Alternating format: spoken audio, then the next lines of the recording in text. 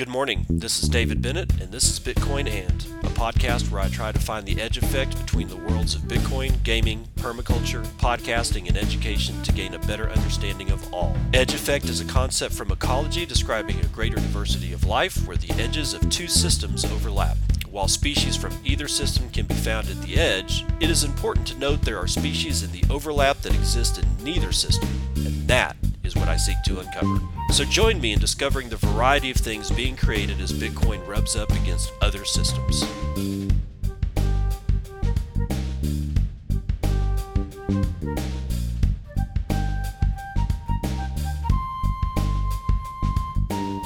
It is 6 a.m. on the dot, dude.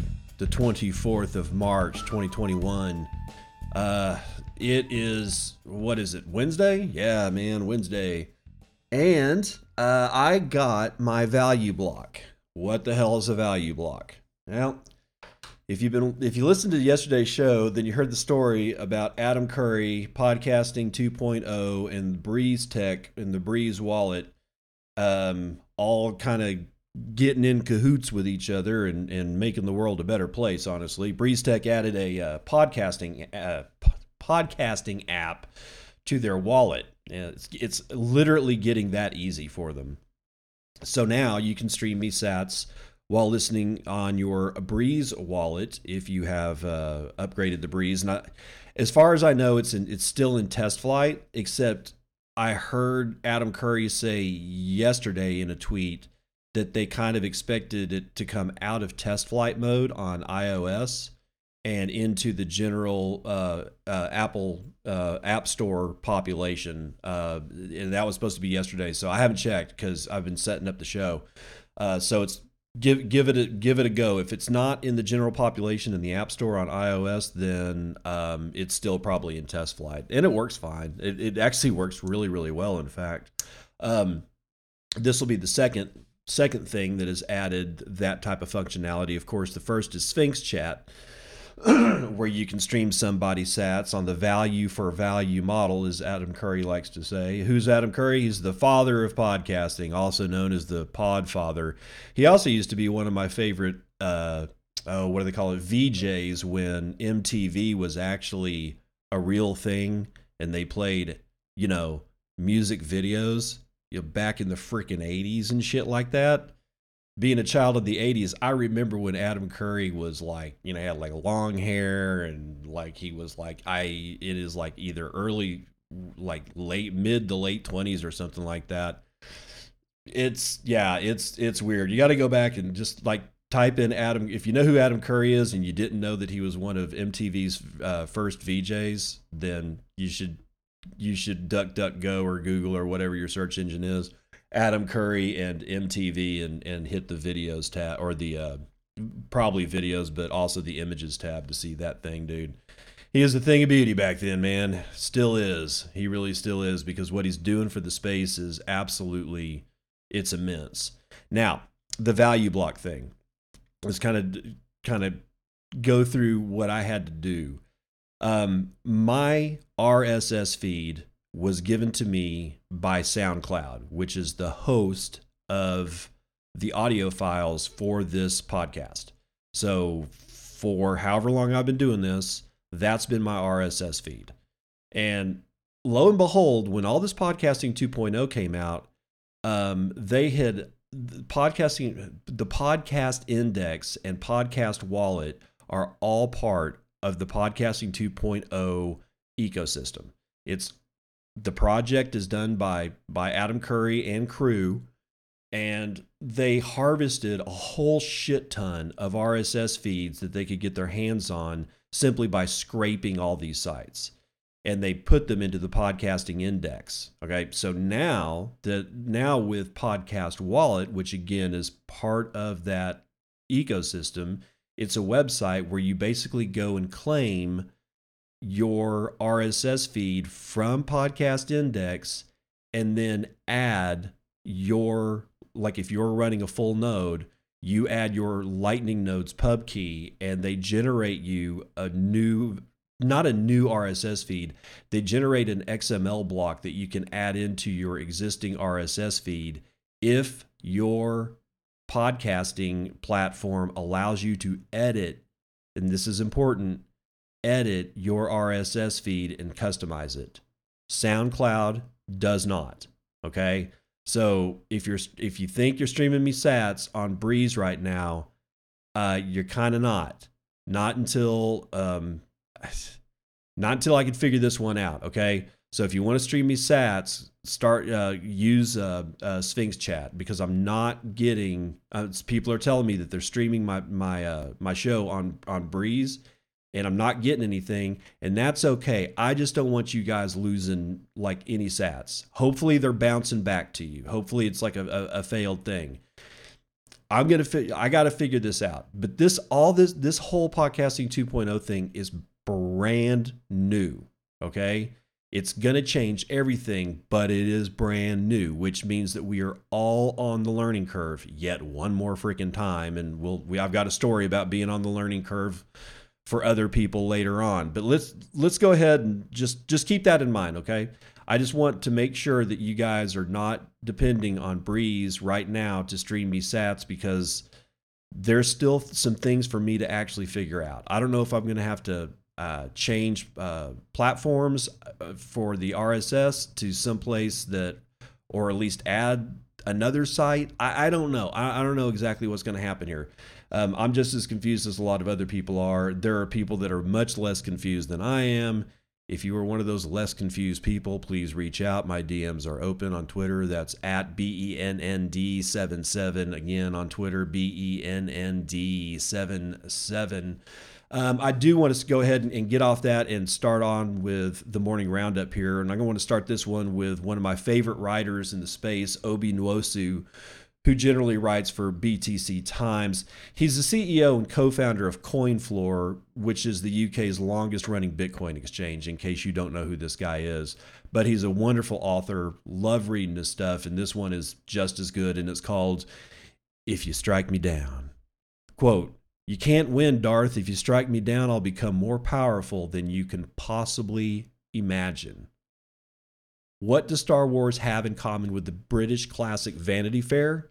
Well, on the face of it, not much. The novel is a sardonic sketch of Regency-era English society, while the movies are set, quote, a long time ago in a galaxy far, far away with spaceships and lightsabers.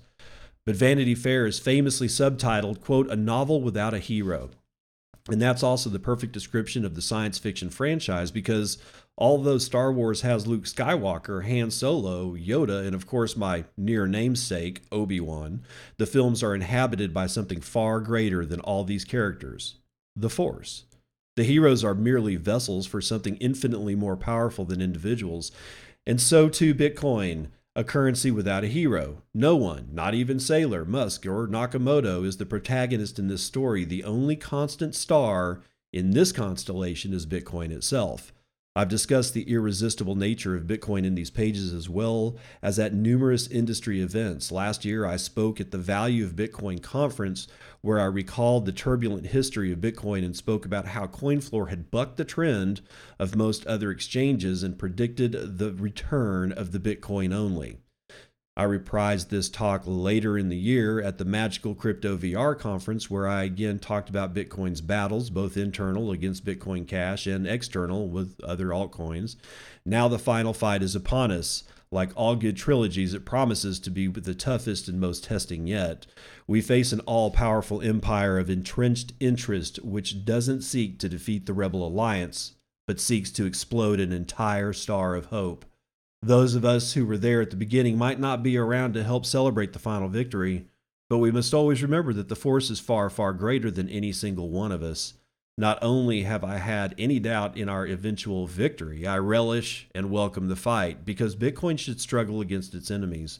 If victory came quickly and easily, if governments and rule makers and investors suddenly saw the light and embraced Bitcoin, how could we have complete confidence that its claims have been thoroughly tested? But as members of Bitcoin's very own resistance, how do we defend against an enemy that wants to destroy our freedom, and which can call upon limitless resources to do so?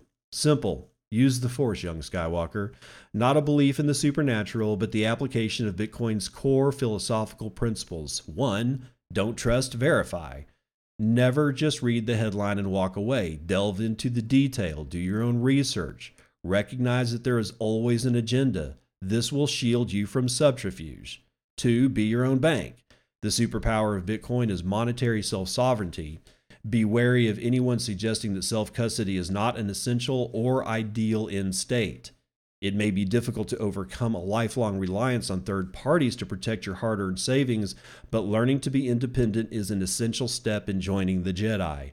3, vires in numeris. We're legion, bro. The philosophy and message of Bitcoin is international, cross-cultural, and intergenerational. The number of supporters, rich and powerful and otherwise, is growing at light speed. One of Bitcoin's greatest ironies is that it supercharges self-reliance, but also grants membership to a global body of Bitcoiners, all sharing the same vision and willing to support the cause in innumerable ways. 4, education is the most powerful weapon. Yeah, it certainly is. As Nelson Mandela said, no weapon is more powerful than education, and no object is as immovable as the truth. The truth of fiat money's 50-year value decline, Bitcoin's 12-year network performance, the historic levels of central bank money printing, and abuses of power perpetrated by the global haves on the have-nots are but a few of the truths becoming clearer and clearer as time and technology progress. Always remember, you are not just a hodler. You, my friend, are a Bitcoin Jedi. Bitcoin is the hero of the story, sure, but it needs people who are courageous, idealistic, and passionate, and who are willing to sacrifice to ensure its victory. So never forget how important of a role you play in defeating money's old empire. Again, that was written by Obi Nwosu, CEO of CoinFloor. And as always, I really enjoy reading his stuff. It's amazing because he's right. This is actually, honestly, this is kind of more than Bitcoin. You know, Bitcoin at this point is sort of a symbol. I mean, it's a functional technology, and it's got balls the size of mountains. But that does not detach it from the fact that it is a symbol, because it's like, what is Bitcoin? Well, you might want to ask, what does it represent? Does it represent the blow off top of humanity just becoming entirely that became so entirely pissed off that it invented a way out, that it took a lightsaber and chopped through the very reality of time and space and created a fucking door because we are this put upon. This is bullshit. Everything is bullshit. I mean, in fact, it's such bullshit that you've got one of the largest super cargo carriers stuck in the Suez Canal, which is one of the largest shipping channels that the planet has.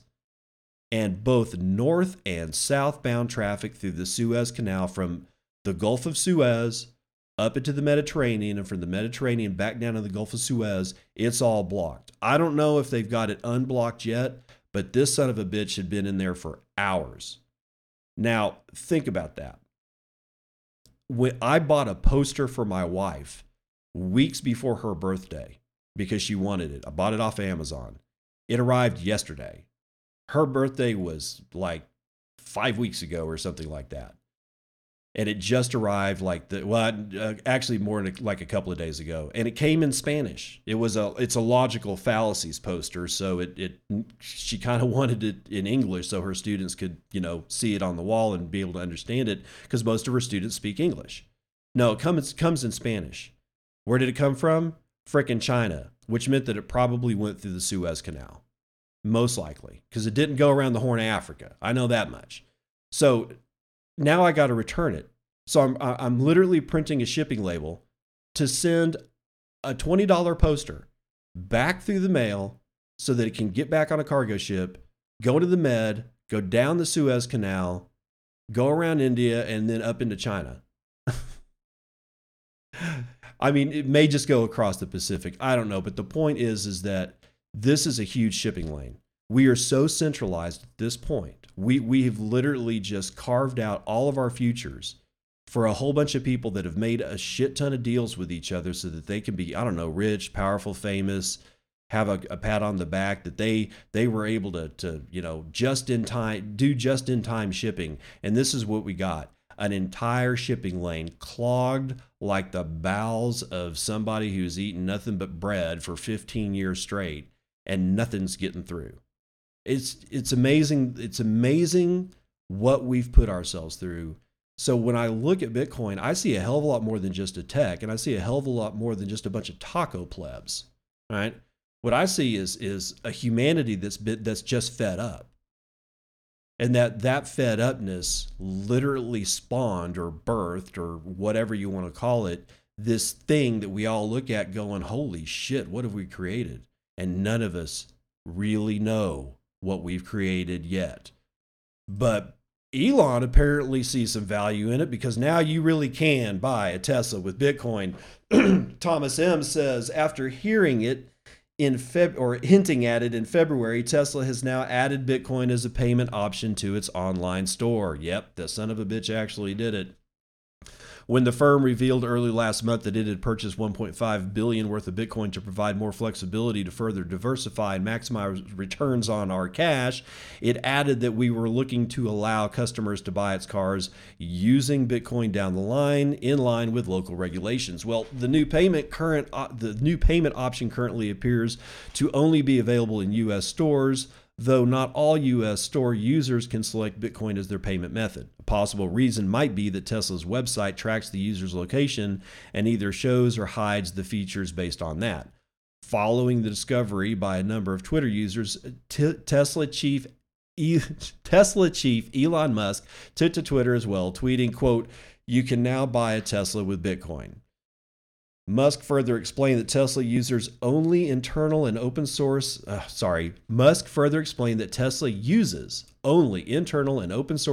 software and operates Bitcoin nodes directly. Ballers, dude. Tesla plans to hold the Bitcoin it receives and not convert it to fiat currency. Elon Musk declared himself a supporter of Bitcoin last month, well, clearly, following years of apparent indecisiveness with regard to the asset. So yeah, and there's a good screenshot here of your Model X, and it's like, what is it? $89,990 is the purchase price. It wants $100 down for it and order with a card, and then there's the button below it that says Bitcoin. And yes, it's the correct color. Yes, Bitcoin B is in the correct angle. Those are important. And if you don't know why, go to Bitcoin Twitter and ask why the angle of the B is important, okay? Bitcoin mining piles pressure on struggling chip industry. Andrew Asmakov is writing this one for Decrypt.co. A global shortage of semiconductors is being exacerbated by growing demand from cryptocurrency miners. They use Bitcoin in the headline, and then they start going into fucking cryptocurrency. The added demand from crypto miners is piling pressure on a chip industry that's dealing with multiple crises, quote, from supply constraints to a structural shortage of high-end chips. C.W. Chung, head of research at Nomura in Seoul, told the Financial Times. Last year's Bitcoin halving not only resulted in Bitcoin miners' rewards being cut in half, it also pushed up the mining difficulty, a relative measure that indicates how difficult and time-consuming it is to discover new blocks. Coupled with a massive Bitcoin bull run, which earlier this month saw the world's most popular cryptocurrency reach a new all-time high above $61,000, miners are looking to more efficient miners or machines in order to stay competitive. That, in turn, is helping drive up demand for high-end chips. That's the only thing. That's not the only thing it's helping demand for. Low-yield energy in an efficient burn is also being sought. Okay, I'm just saying. This is just me talking here. It's not. Bitcoin isn't just driving this, okay? What Bitcoin's going to drive is new energy, computer science, engineering, culture, ethics, economics, space exploration. Dude, you freaking name it, Bitcoin's going to drive it. Continuing, Bitcoin miners aren't the only ones who need chips. Since the start of COVID-19 pandemic, semiconductors have been in short supply because of a surge in demand for personal computers and other electronic devices required to work or study from home. Other affected sectors include the automotive industry, which is in bad shape, dude. And they're struggling to source enough semiconductors to build its products, as well as TV, smartphones, and game console makers. The result is a perfect storm of supply and demand factors, Neil Campling, media and tech analyst at Mirabad, told The Guardian. Quote, basically, there is a new level of demand that can't be kept up with. Everyone is in crisis and it's getting worse.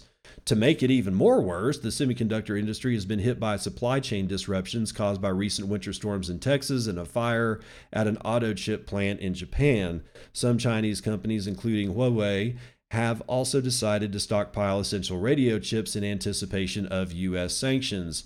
Now, this again is me talking. Remember that big ship I was telling you about in the Suez Canal? Last time this shit happened, it took 5 days. And it wasn't the Suez, it was something else. It wasn't as big of shipping channels. It took 5 days to unfurl that.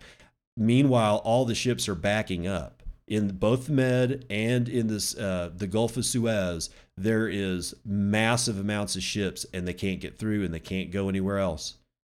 This does not help, guys. This is what happens when you centralize everything under the sun. Cryptocurrency mining is creating additional shortage and boosting the price of chips. The sector is largely dependent on TSMC and Samsung, the two largest chip manufacturers in the world and the main suppliers for such tech giants as Apple and Intel. According to Chung, during the last Bitcoin rally, mining chips accounted for 1/10 of TSMC's entire sales. Moreover, miners are increasingly looking to more computers and servers and pushing up demand for traditional dynamic random access memory, or DRAM, chips. In the past 3 months, DRAM prices have gone up by more than 60%. 60%, guys. Combined with the overall chip shortage, it's now anticipated that prices will rise a further 20% in Q2. Dude, steel prices are up, lumber prices are up, everything is up. And they're telling us 2% inflation. They are lying to you. Okay, I don't even need a tinfoil hat myself right now, dude. The powers that be have been lying to you since before your parents were born. And in cases of people that are my age, they were lying to my grandparents. Stop believing these people. Don't trust them. Please, for the love of God. Now, here's another person that Ethereans can't trust is Beeple, who immediately converted his $53 million of NFT earnings from Ethereum to USD. So he failed twice. Well, actually, he won one and failed another one. He went from one shitty money to another shitty money instead of converting it to BTC. Well, Liam Frost tells us more about it from Decrypt.co. Upon receiving $53 million worth of Ethereum for his record-breaking NFT art sale, crypto artist Mike Winkelmann, aka Beeple, didn't think twice before swapping the cryptocurrency for traditional bullshit fiat cash. Beeple told The New Yorker on Monday that soon after he received his cut of the $69.3 million sale, minus auctioneer's fees and taxes, he became spooked, as The New Yorker described it, by ETH's volatility and immediately converted the whole cash into cold, hard US dollars. I can't believe they said hard dollars. It's not hard. Whatever. Quote, boom, $53 million in my account. Like, what the fuck, Beeple recalling the day he received the money in Miami where he flew on a booked private jet to celebrate. Quote, I'm not remotely a crypto purist. I was making digital art long before any of this shit. And if all this fucking NFT stuff went away tomorrow, I would still be making digital art. Oh, dude. Beeple's NFT art every day is the first 5,000 days sold at Christie's auction house for a record-breaking $69.3 million on March the 11th. The artwork sparked a bidding war, which saw Tron founder Justin Sun lose out at the last minute to pseudonymous NFT collector Metakovan, subsequently unmasked as Vignesh Sudrison. Sorry, dude. Didn't mean to butcher your name. Over the past few months, the NFT market has exploded in popularity and stupidity, attracting ever larger sums of money, with artists, celebrities, and brands joining the NFT hype train, baby. Just yesterday, Twitter CEO Jack Dorsey sold his first ever tweet as an NFT for $2.9 million. Dude, people just smoked your ass, pal. Unlike traditional cryptocurrency token, well, we don't need to know that. We know that it's all bullshit, but Beeple may have made a fortune from NFT art, but he harbors no illusions as to the current mania for non-fungible tokens. Speaking to Fox News on Sunday, he said that NFT prices are absolutely a bubble. Quote, I absolutely think it's a bubble, to be quite honest. There was a bubble and the bubble burst. And it wiped out a lot of crap, but it didn't wipe out the internet. And so the technology, excuse me, itself is strong enough where I think it's going to outlive that. I don't know, man. The whole thing is still, in my opinion, ludicrous. But dude, $53 million. Holy shit. And the fact that he literally just market sold that. Well, I don't know if he market sold it. There may have been an OTC deal on it. I'm just saying he didn't want to hold Ethereum. Now, he fucked up by not actually just converting it directly to BTC. So we'll see. I'm sure that a Twitter account is going to spawn very soon that's going to track how much money Beeple could have had if he had just bought BTC. I promise you that's going to happen. Ain't going to be by me. I ain't got time to make no Twitter bot. Now, more Ethereum shit, because Ethereum's high gas fee crisis is not going to be solved by EIP 1559 per a Coinmetrics report. Martin Young tells us about it from Cointelegraph. A report by analytics provider Coinmetrics has delved into the world of Ethereum transaction fees, noting that they're still at highest ever levels, and even a much touted approaching network upgrade is unlikely to alleviate that problem. According to Ethereum Gas report by Coinmetrics, median fees on Ethereum have been consistently over $10 for most of 2021. Comparatively, the average Ethereum transaction fee reached just $5.70 at the height of the 2017-2018 bull run. It attributed some of this increase to the increase in ETH prices themselves, which will make gas more expensive. Since the beginning of 2021, ETH has surged 125% to current prices, blah, blah, blah. Nobody really cares, because if you know anything about Ethereum, you would get out. Different types of transactions require different amounts of gas. A simple ERC20 token uses much less gas than a complex smart contract operation for an automated market maker, for example. However, it noted that rather than DeFi being the root cause of high gas fees, it is simply more transactions in general. Ethereum transactions are currently auctioned, with those paying more gas taking minor priority and getting faster transactions than those that would have set a lower gas limit. Yeah, that sounds really familiar. The report noted that the current high fees are because the blocks are consistently full, around 95%, and have been since mid-2020 and the DeFi boom. For March 2021, Ethereum blocks have been 97 to 98% full, the research found. Welcome to our world, pal. It explained that miners need to specify which transactions to include when mining new blocks, and each block can only include a limited number of transactions, on average about 160 to 200 due to maximum block size.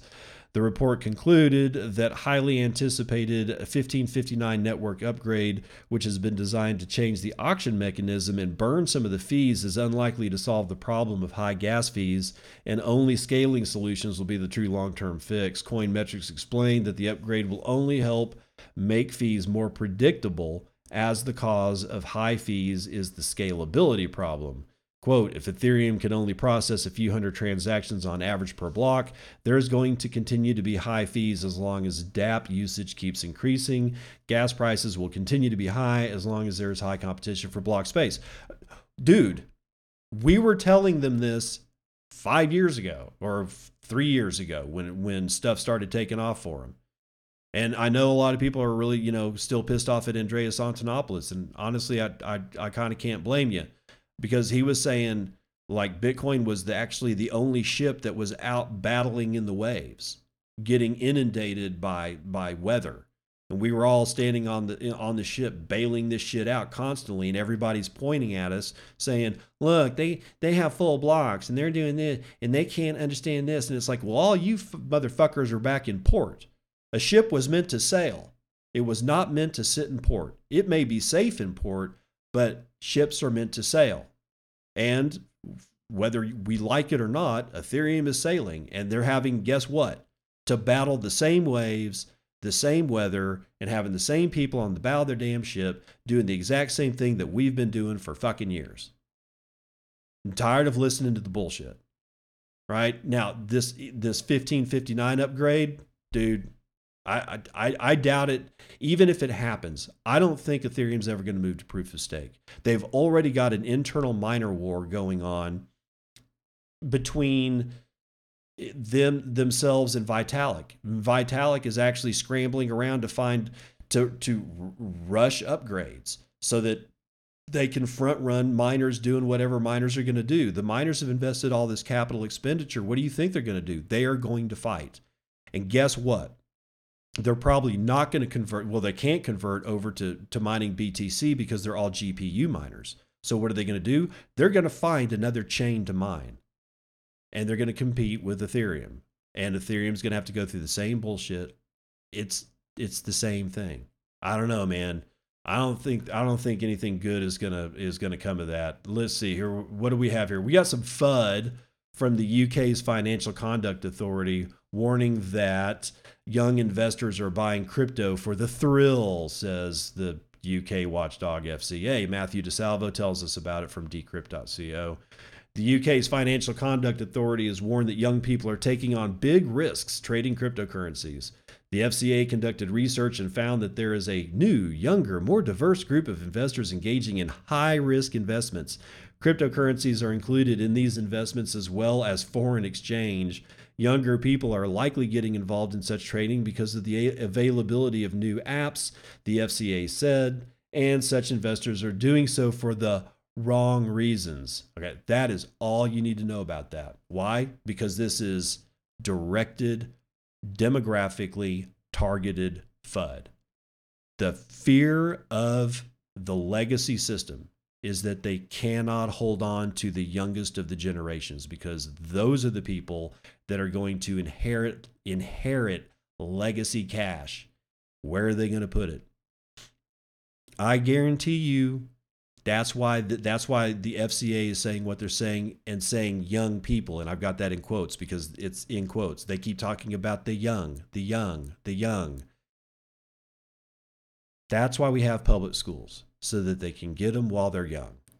It's up to the parents to like, if you have to send your kids to public school, then at least you have to deprogram your children when they come home and basically tell them to never listen to anybody in authority except mom and dad. And after 18, that they shouldn't even listen to you, right? I'm just saying, this is targeted. This is demographically targeted FUD. So be careful out there and start watching for this shit and call it out every time that you see it. Let's see. I don't want to do that one. Yeah, let's just go ahead and run the numbers.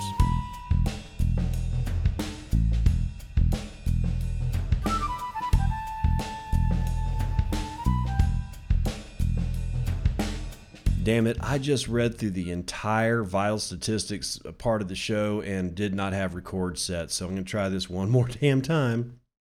Energy futures. We have oil up 2.23%. West Texas Intermediate is going to come in at $59 a barrel. Brent North Sea is going to come in at $62 per barrel. That is a 2.14% increase. We have natural gas up just a scant. It's going to come in at $2.5 per 1,000 cubic feet of that. Gold recovered a little bit. It's at 0.23% to the upside. $1,729 is going to get you an ounce of that. 0.41 to the upside for silver, 0.63 for platinum, 0.27 for copper, and palladium is also up by 0.35%.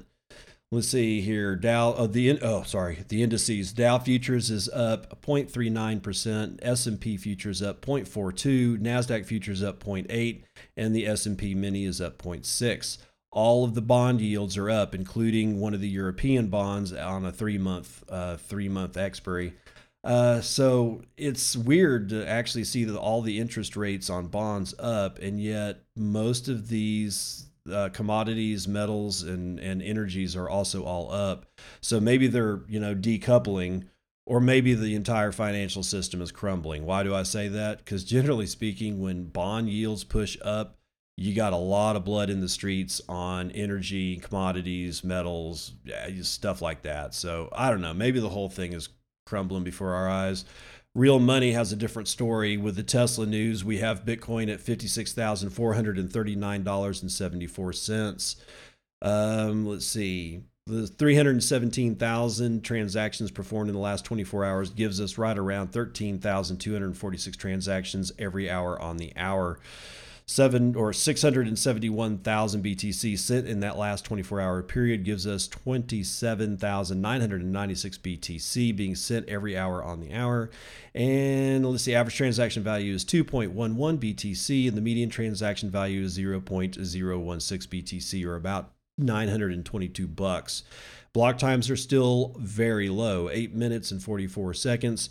We have almost a half a BTC being taken in fees on a per block basis, and 81 BTC being taken overall in fees in the last 24 hours, which is almost identical to what happened this time yesterday.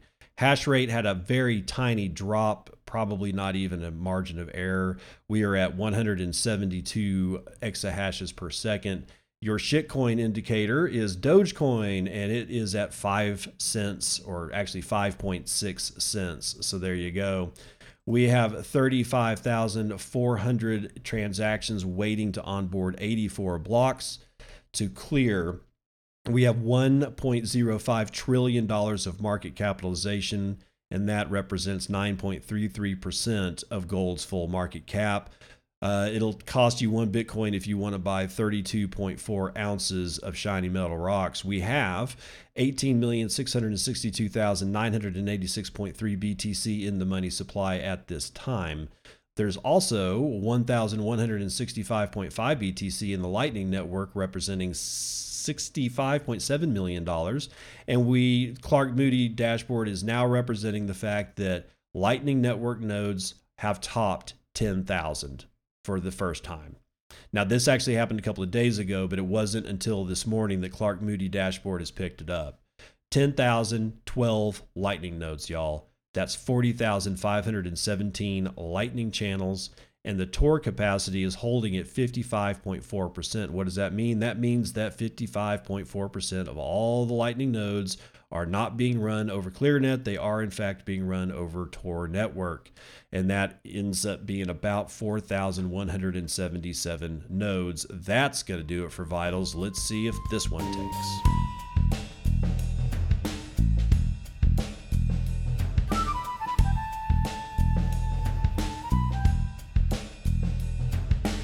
Welcome to part 2 of the morning roundup. We'll start this one from Omkar Godbol out of CoinDesk. Bitcoin transfer worth $806 million might reveal big institutional purchase. Let's see what he's got to say. Digital asset traders and analysts were scrambling on Tuesday to assess a fresh data point extracted from the blockchain. Some $806 million worth of cryptocurrency apparently transferred earlier in the day off of the Coinbase Exchange's institution-focused unit, Coinbase Pro. The jury is out on what it means. It could be that a large investor or several just completed a fresh round of buying and now are taking the bounty off of the exchange for long-term hodling or other purposes, or it might be something else more innocuous, such as an internal transfer. According to data provided by the blockchain analytics firm CryptoQuant, some 14,666 BTC were moved off of the exchange during the early U.S. hours in a number of smaller transactions. The transfer came after Bitcoin prices tumbled on Monday by the most in a month to about 54,000, a level the market hasn't seen for almost 2 weeks.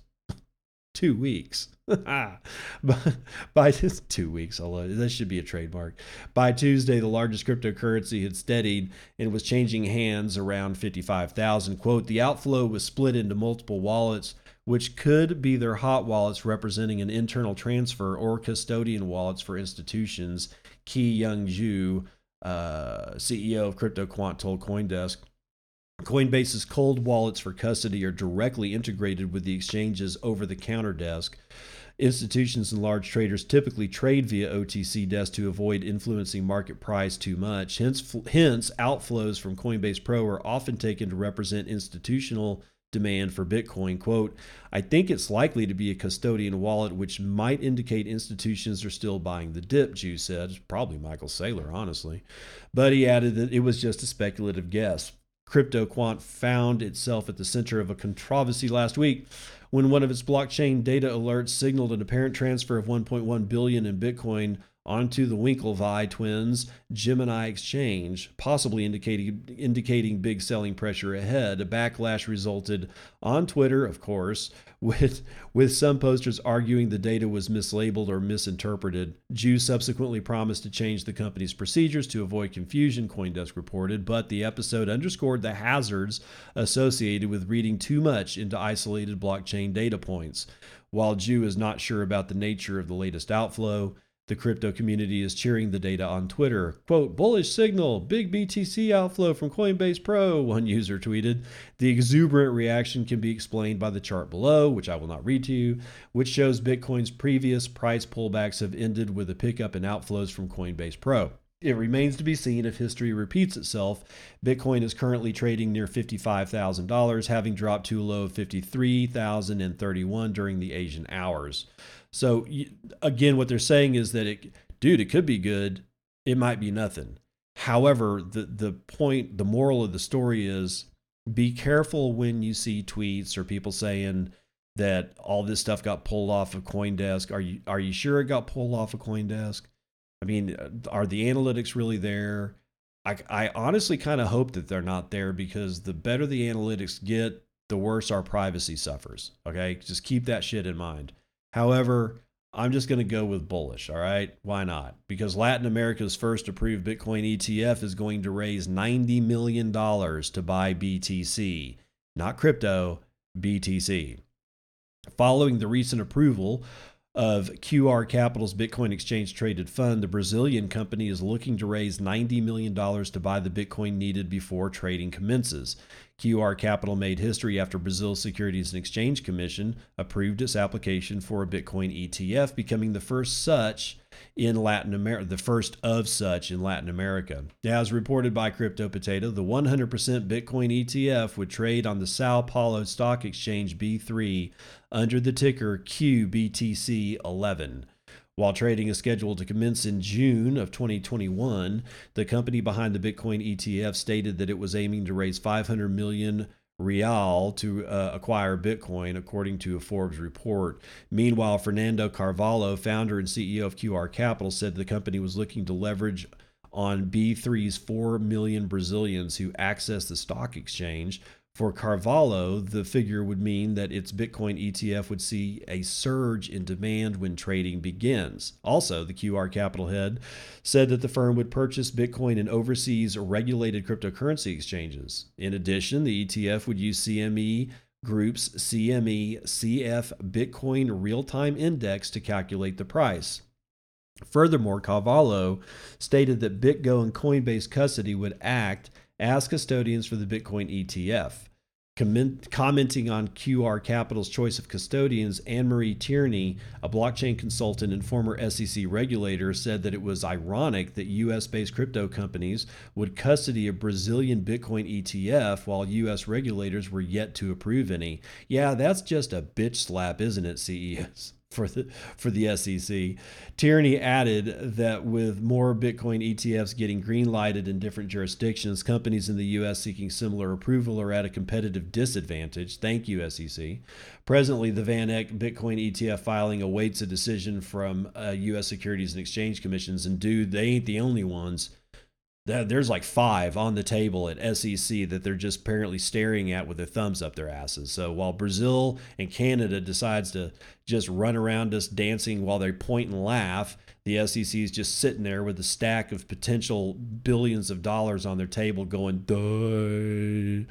Carvalho also believes that the emergence of Bitcoin ETFs would allow individuals to gain entry into legacy markets and also to invest in the number one crypto asset without worrying about securing their private keys, which you should do, by the way. This is me talking. Always, if you can buy the underlying asset right now, and you can custody that shit personally right now. You don't need an ETF.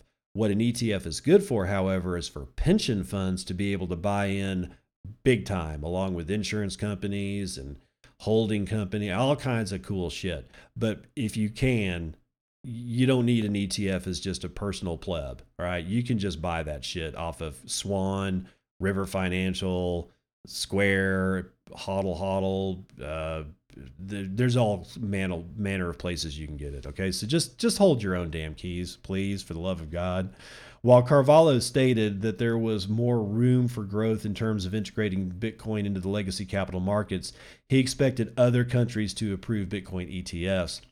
North America received its first Bitcoin ETF back in February of 2021 after Canadian regulators approved the Purpose Bitcoin ETF. And since then, Canada has added not one, but two other Bitcoin ETFs from Evolve Funds Group and CI Global Management. Yeah, 3 in Canada, now 1 in Brazil, and they literally are pointing at us and laughing. Now, the one thing that nobody really is laughing at is that FTX is set to secure naming rights to Miami NBA Stadium until 2040.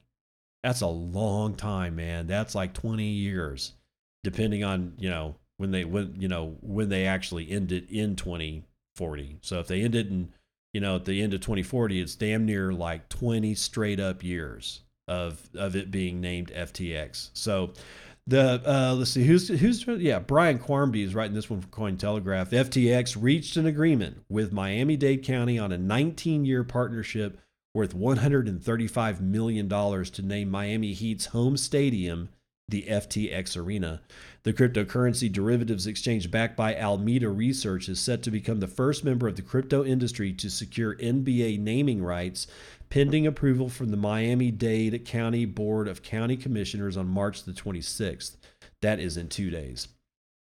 The deal marks a significant mainstream partnership for a crypto-based platform, which will see FTX tied to the Miami Heat until 2040, and as part of the Miami-Dade County's press release on March the 23rd, FTX CEO Sam Bankman-Fried noted, quote, "This opportunity is more than putting our name on an iconic building.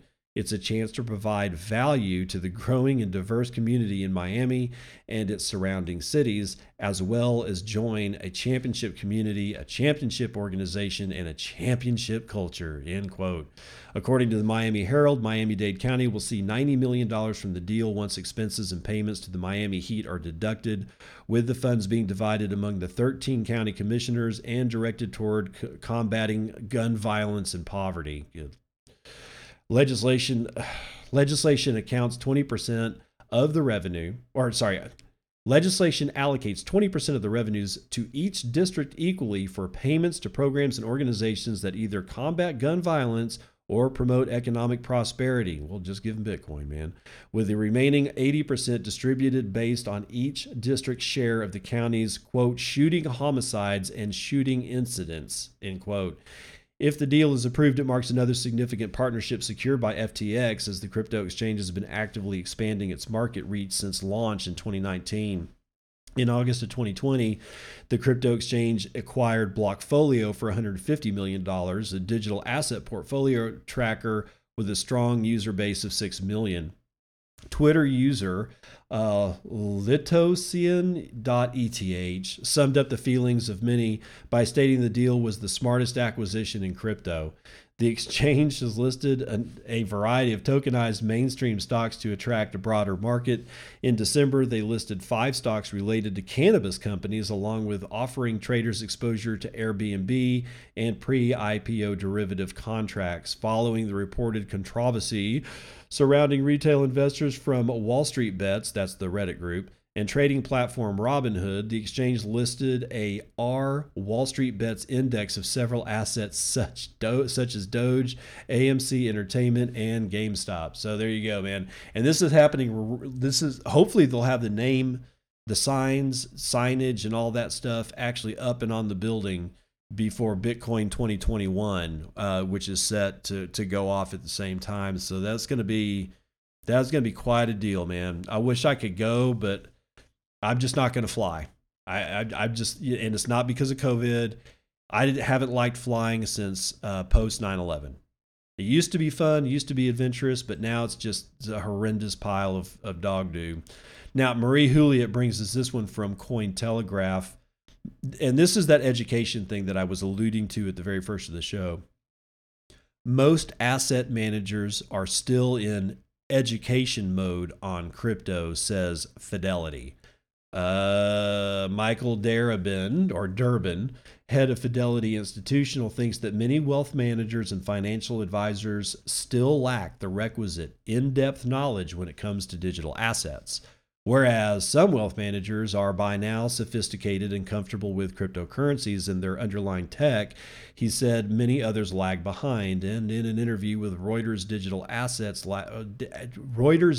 Asset Week, Durbin noted, quote, "They know what they are doing, and more importantly, their end investor base also knows what they are doing, but the vast majority are still in the education mode," end quote.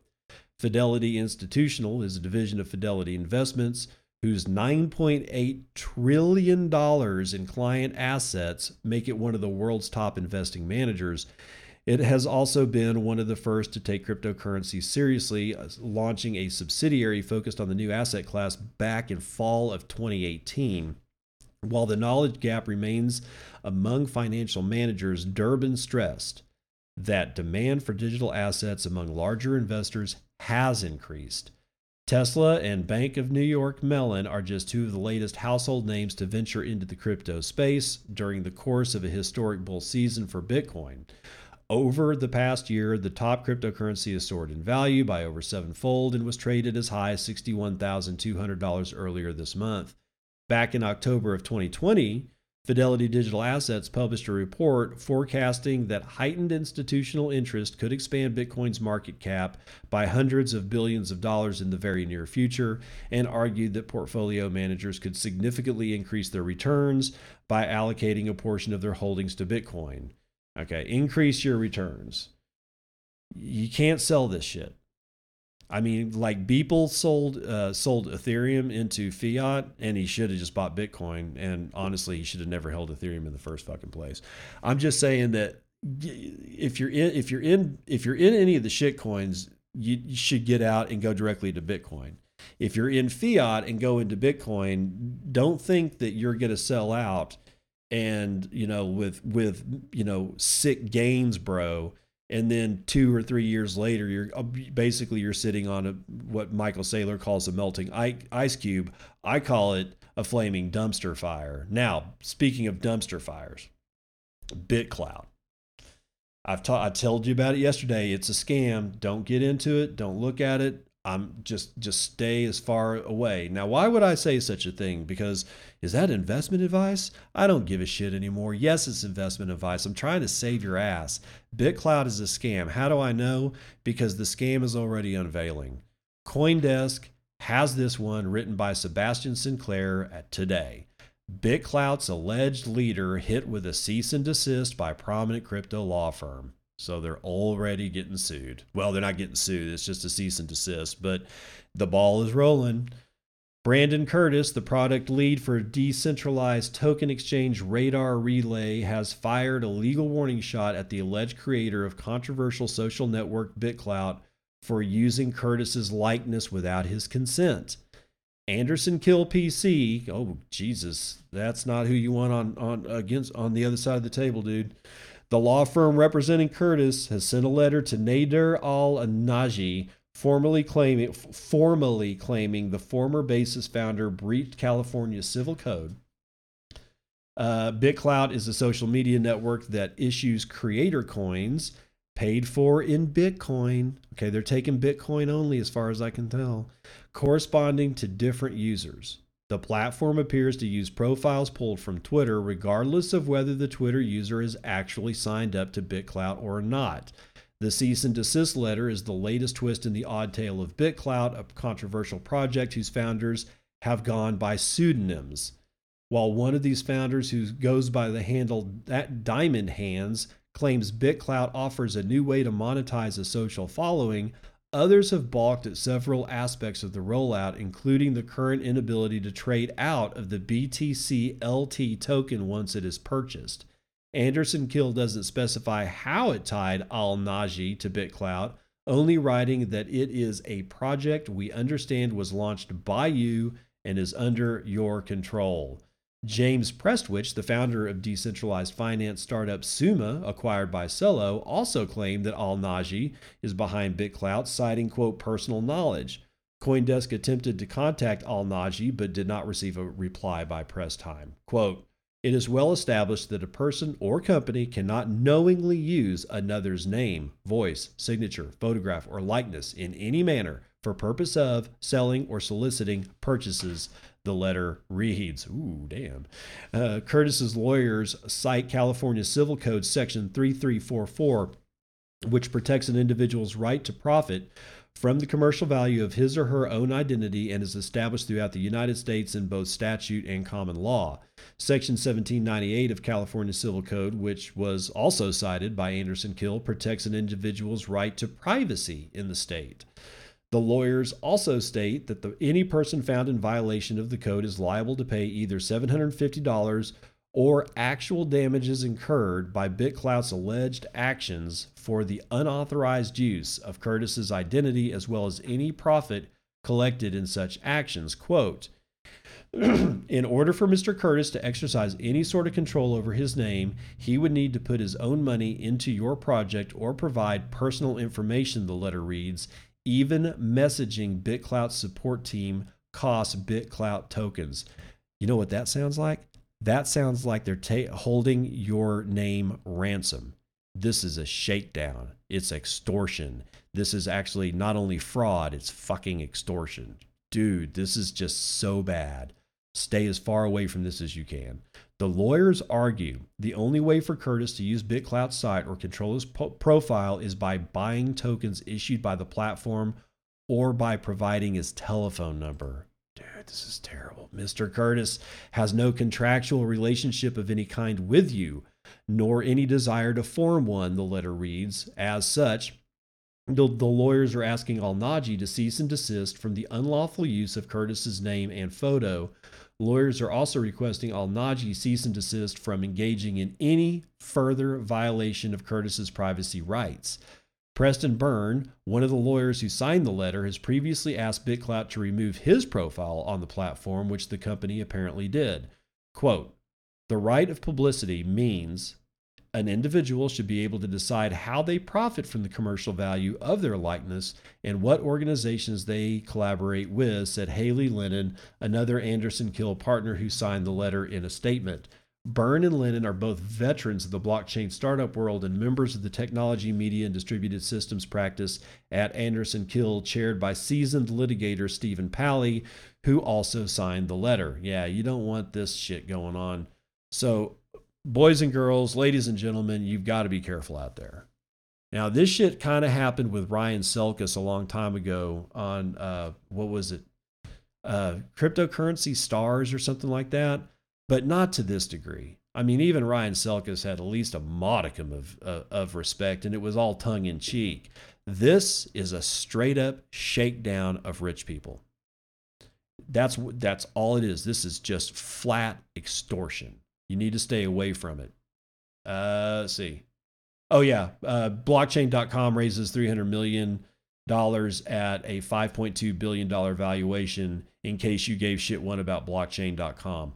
I personally don't, but yet it's another freaking company in the space that's raising a shit ton of money. This bull is not over. That's it for the morning roundup.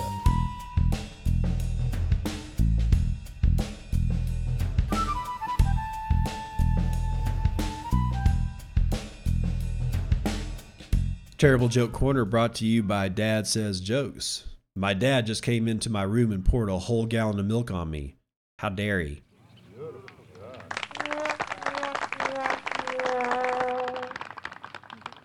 All right, man, you guys have an excellent hump day. Now, remember what I said. The Breeze situation is awesome. Everything about this I'm in love with. Just like I was totally in love, I'm totally in love with Sphinx Chat and the way that we can, possibly get into a situation where you can just stream me value. And I don't ever have to go to ads, although I've never gone to ads and I probably never will. But I'm just saying that right now, I'm not sure what's going on with the value block thing. I know it works. It's just, I'm trying to figure out how, like, and this also may be that I don't have an inbound liquidity channel, which brings me to an interesting point here. I'm going to get into this Telegram group. Hold on. No, I don't want you. Ring of Fire, or Rings of Fire, is a Telegram group, and I think you need an invitation. I got one earlier this morning because I think here's what's going on. Because I don't have an inbound liquidity channel, because I haven't really messed with Lightning outside of Blue Wallet and paying stuff out, I really haven't had a situation I really needed where I needed to get stuff in. Well, now I do. Adam Curry and Podcasting 2.0 have given me every reason in the world to seek inbound liquidity, and no, I don't want to rent it off of Lightning Pool, although I think Lightning Pool is really cool. And if you don't know what that is, it's basically a market where I can bid on paying people to provide me inbound liquidity. But I'm thinking that right now, that I was asking some people, on through Sphinx Chat, and I went over to Social Index on Mastodon, which is Adam Curry's group for Podcasting 2.0, and started asking around about the possibility of is there any social pools that we can leverage to see if we can get some people to provide inbound liquidity. And it appears that there are already a group of people, about that seem to be around Podcasting 2.0, but I'm sure it moves out further than that.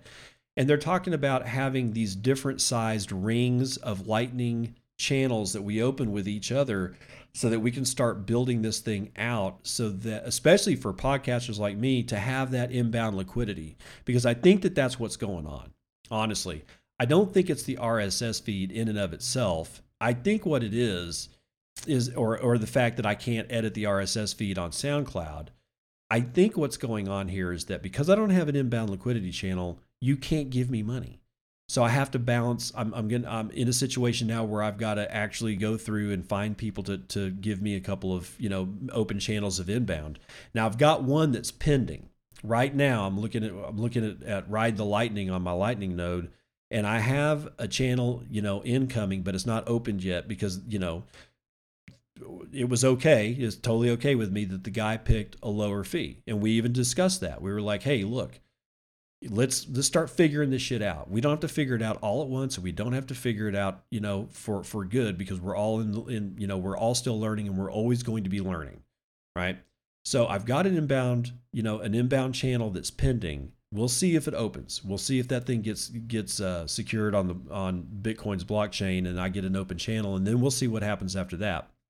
But like I said, if you want to offer me like inbound liquidity through a Lightning channel, I would be more than appreciative of that. I mean, we got to start building this thing out. I've got a good outbound one, but it can't be used because I really don't have an inbound one. I mean, I can use my outbound one, if I'm just paying something off of it, but you need both, right? And this is the perfect opportunity. Podcasting 2.0 gives us the perfect reason to get so good at this that we end up re-architecting the world's economic, financial system. And with that, I'll see you on the other side. This has been Bitcoin and I'm your host, David Bennett. I hope you enjoyed today's episode and hope to see you again real soon. Have a great day.